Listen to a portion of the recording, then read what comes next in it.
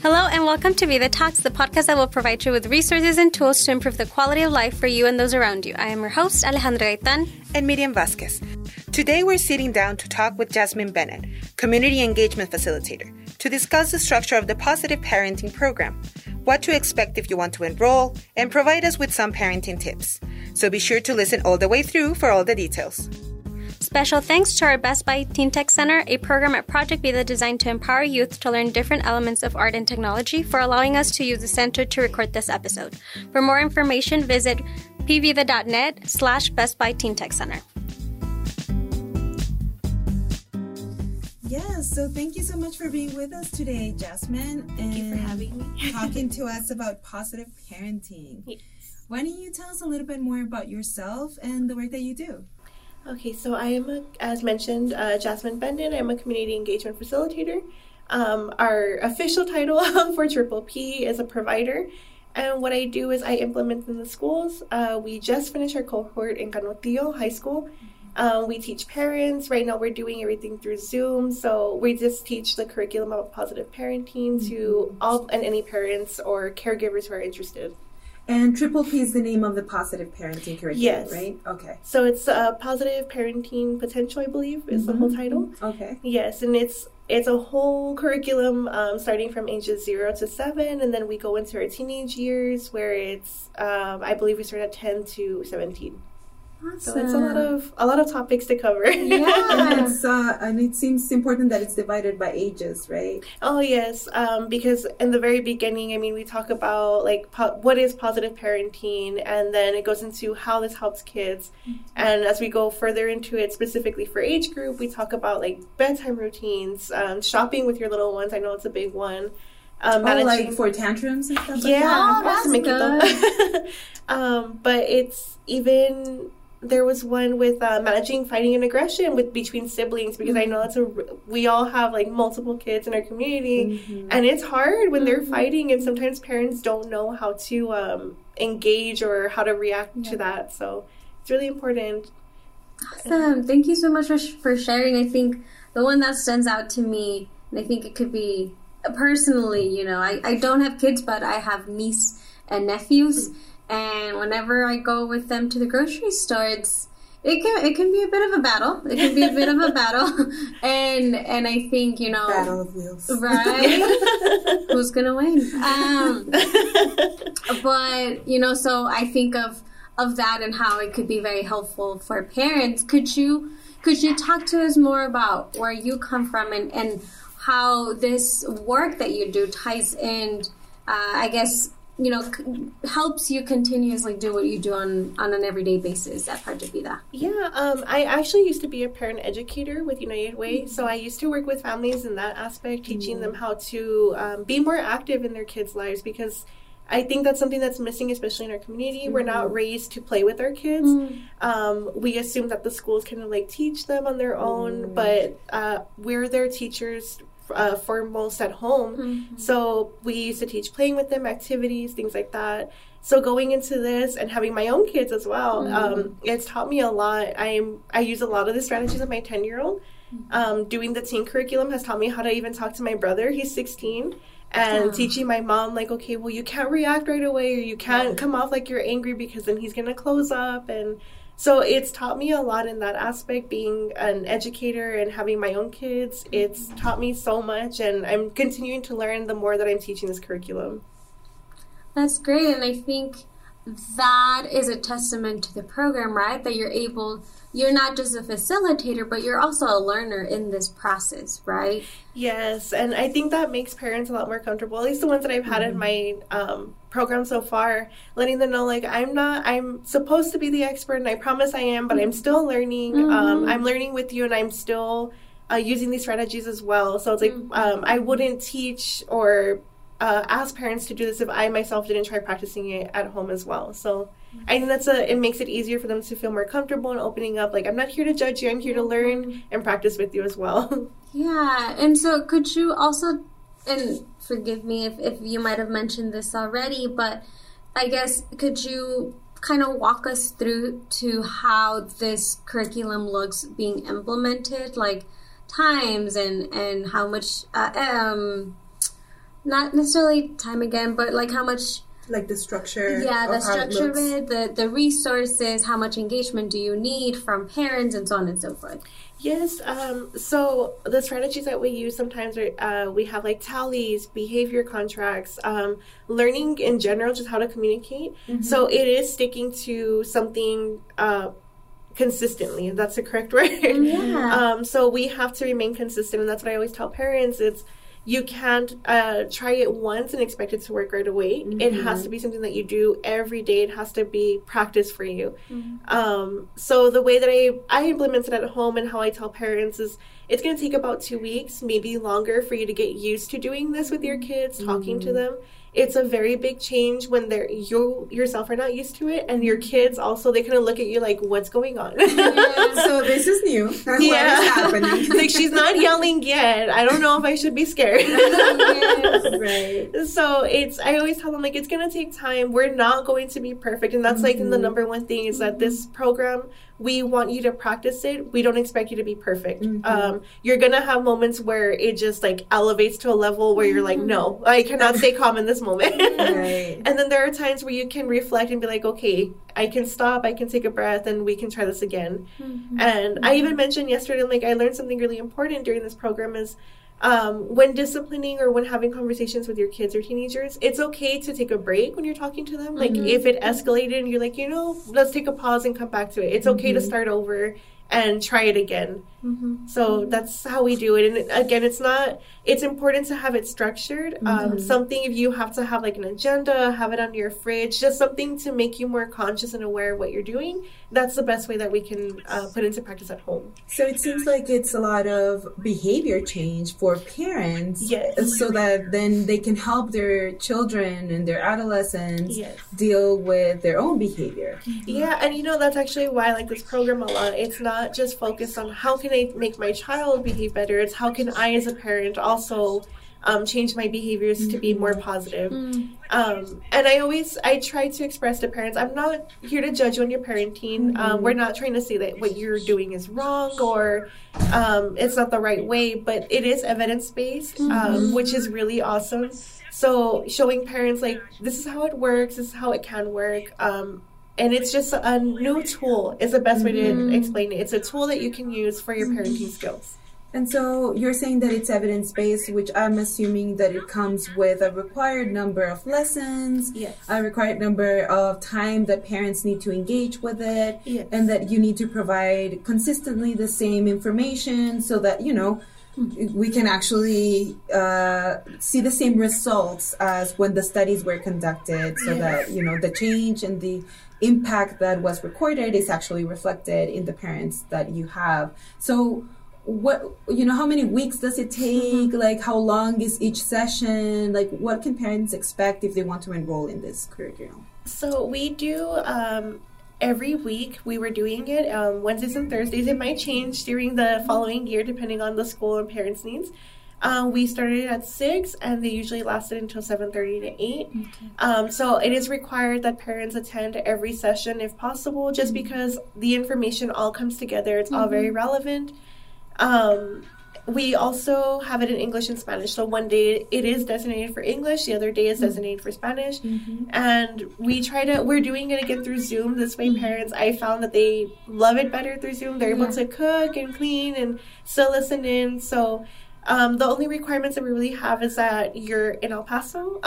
If you're a caregiver, if you're grandma, whatever you are, as long as you have kids within the age group being 0 to 7 or 10 to 17, you're more than welcome to join in the group meetings. Okay. And then we do go out to do outreach in the school, so we do pass out like our flyers with our information, and sometimes word of mouth. Even a lot of families have been coming in word of mouth, which is amazing. It's nice to know that parents who've been impacted are like, yes, do it. It's so informational. So it's really nice to see that we are making a positive impact in these parents' lives. And I'm sorry if you already mentioned it, but how many weeks does it take? Oh, I'm so sorry. It's 8 presentations total, so I want to say about 8 weeks. 8 to 9 weeks, just about. Okay. Yeah. And do you all have a max number of parents that can join every session? No, we want to invite as many as possible. We don't want to overwhelm other parents because we want them to participate and feel comfortable talking. But so far we've been really good with keeping numbers at 15. Okay. Sometimes they do drop off a little bit, of course, but like the small groups, they talk a lot more. I notice that even in big groups, like parents are very comfortable talking to each other, and it's like your other support system besides your family. Having people who are going through the same thing you currently are going through. They give really awesome advice, and some of these parents give me really great ideas too. I was like, oh my gosh, like thank you for sharing. Yeah. So it sounds like, could you talk to us also a little bit more of the structure of the actual time, right? So do you all have presentations, and then maybe there's time for reflection where, parents are able to speak about their best practices, or does it just kind of happen organically as you're doing the presentation, and, you have people speaking up and just kind of sharing their tips to other parents? I would say it's a combination. Okay. I do tend to pause in between a lot of the presentations because we had to follow the curriculum. So it's a presentation that I'm showing the parents. And I will pause sometimes to ask them questions. Sometimes one or two parents will speak up. And then we do leave about 30 minutes at the end for parents to just reflect. I bring in wellness into the end of the presentation. So I want them to be able to express okay, what elements of wellness affects you and your kids, and how can you change it, or if you need to change this behavior. And then they also start communicating with each other. They give really great advice, like I mentioned, and they're a lot more active towards the end because it's a free-for-all. Yeah. They can all just speak about their experience and what they've been doing. Yeah, it sounds like it's really a safe space for parents to be in there and kind of learn from you, kind of learn from each other. Could you mentioned, kind of going back to the fact that you mentioned that it is age appropriate, for example. So could you talk to us a little bit more on the distinctions that you all have between those younger children and the things that parents would learn when they would go to a lesson for older children? Yes, definitely. So we do split them into two parts. We never have parents who are have teenagers in our school age one, unless they, of course, have multiple kids. But our topics are very different. So for our school age ones, we focus on, like I mentioned, the shopping, managing aggression and fighting, more behavior, because that's when they're little, they're a little bit more temperamental, and they do a lot of things that you're just like, where do I even start? Whereas teenagers, we try to focus on their emotional well-being. We try to focus on keeping them connected to their broader community. So at school, making sure that when they're into adulthood, they're not I guess they're better at adulting is the best way I can say it. So we they focus have more on skills and yes, tools. Exactly. And we teach them surviving skills. We want parents to learn how to have that communication with them as teenagers without being the parents who are just watching over them all the time. Like the helicopter parents. Yes, thank you. It's you can be a tiger mom, but don't get crazy.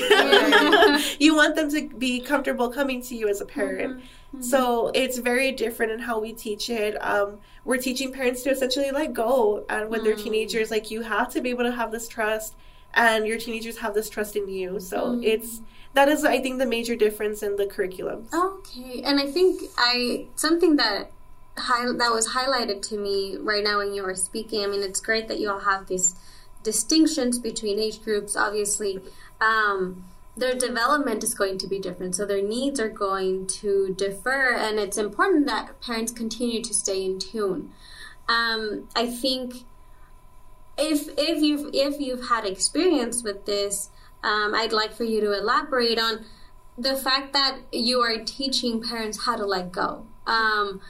What has been your experience from that? Because I know that maybe some parents, it's hard to let them go. They're like, but they're my babies. Even if they're 15, 16, obviously 18, 19, going to college, they're still my babies. So how do you manage to not, I guess, scare parents, right? With that idea of, I'm teaching you to let go, or let your children be adults or grow into being adults. Yes, I think I've always explained it I try to say teenagers are kind of like toddlers, just they talk a lot more. At this stage, their emotions are everywhere all over again. They have their tantrums, but in a totally different way. So it is hard to see them as older adults because they are your babies. And so I tell parents, I'm like, it's okay to just kind of let them be independent. They're not going to live with us forever. And if you want to create that trust, it might be good to start now. Opening that communication, letting them know like they can trust you and come to talk to you while still being independent. And I remind parents, think of when you were younger. How did you like when your parents were helicopter parents over you? Did you like it? How would you have changed it? I notice a lot of parents open up from there, and apparently a lot of them have tried changing their parenting styles, and sometimes they catch themselves acting like their parents. And I'm like, see, it is hard letting go. It really is. But it's important to just kind of have that development of, okay, I have to let them be independent, but I also want them to know that they can depend on me when times of need. And, we talked about the structure of the program. We talked about what can parents expect if they join, the difference or why you have different age groups, the different strategies that you teach in each one of them. If you had to, very briefly, like conversationally explain to a parent, what is positive parenting? What would you say to them? I would say positive parenting is, it's a form of parenting that we are trying to teach now, where parents kind of allow their children to feel their emotions, to express themselves in a respectful way, of course, because I know sometimes kids can take it overboard. So it's more of conscious parenting, if that makes sense. We want to be conscious in the way that we speak to our kids. We want them to be independent.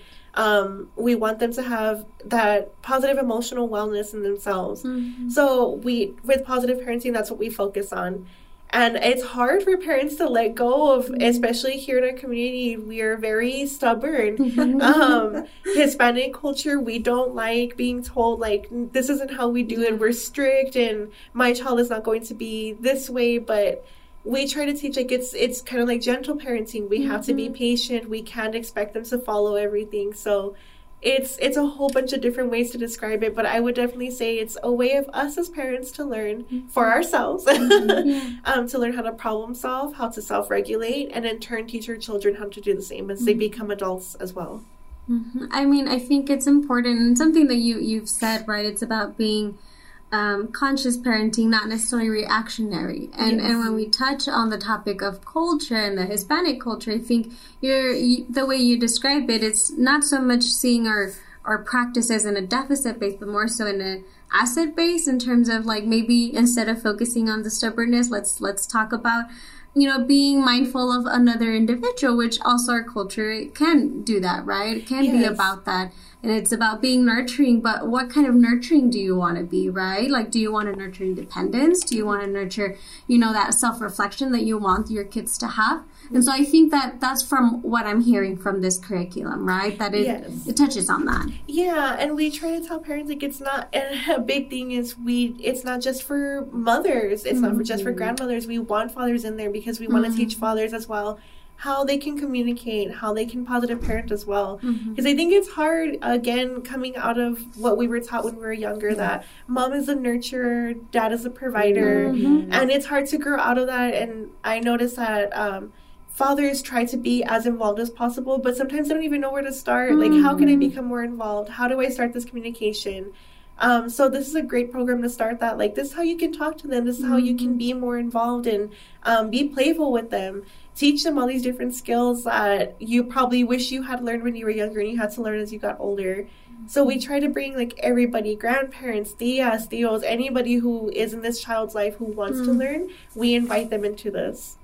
So, for example, if I don't have a child, but as Ale mentioned, I have nieces and nephews, this is a program that I could join? Yes, definitely. And I like seeing the different perspectives because I have one mom who has a teenager, but she also has grandchildren. And she's interested in doing the school-age one. I'm like, yes, definitely. Like, it's amazing the things that you learn because grandparents have their babies cheaply. But they're also trying to teach their kids maybe how to parent, and there's also a different way of parenting.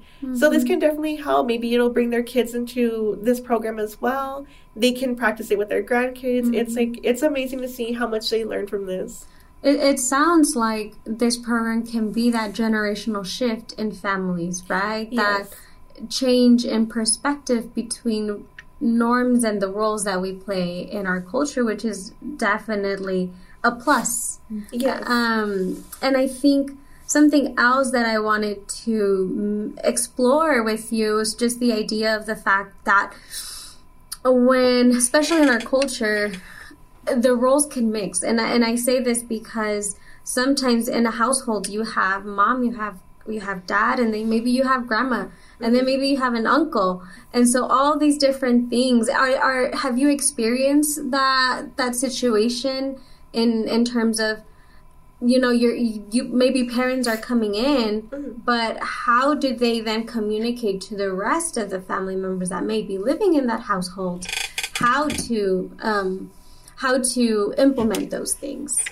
You know, I think I have parents that one is still living with her older daughter.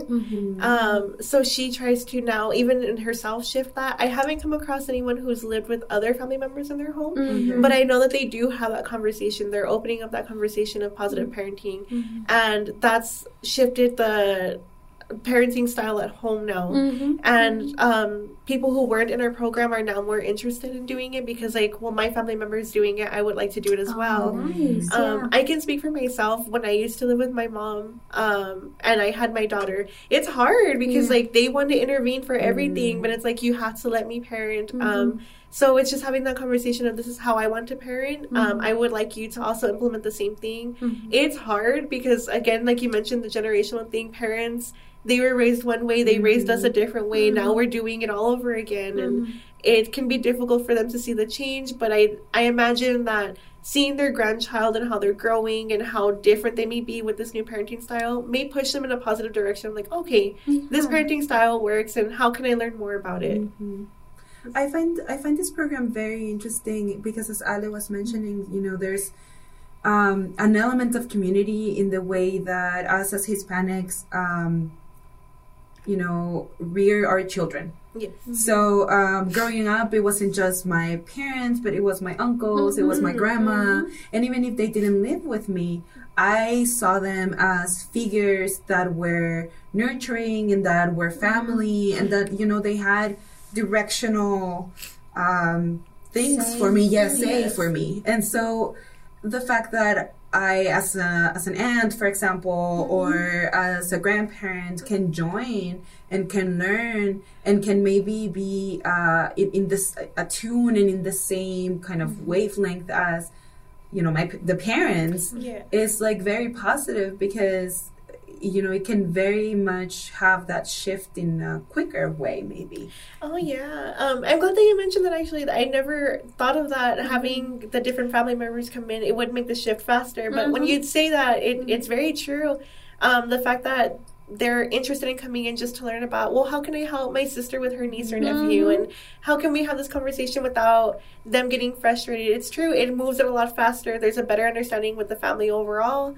And there's more than likely less pushback from everybody, because sometimes there can be pushback from your own family members, but if they're in this program and they're learning with you, they're putting into practice with your niece and nephew or their grandkids or even their cousins. I know I have older cousins who are like in their 40s, and they reared me as well when I was younger. So I imagine like it makes this so much easier for parents learning the strategy and doing all these different things with their family.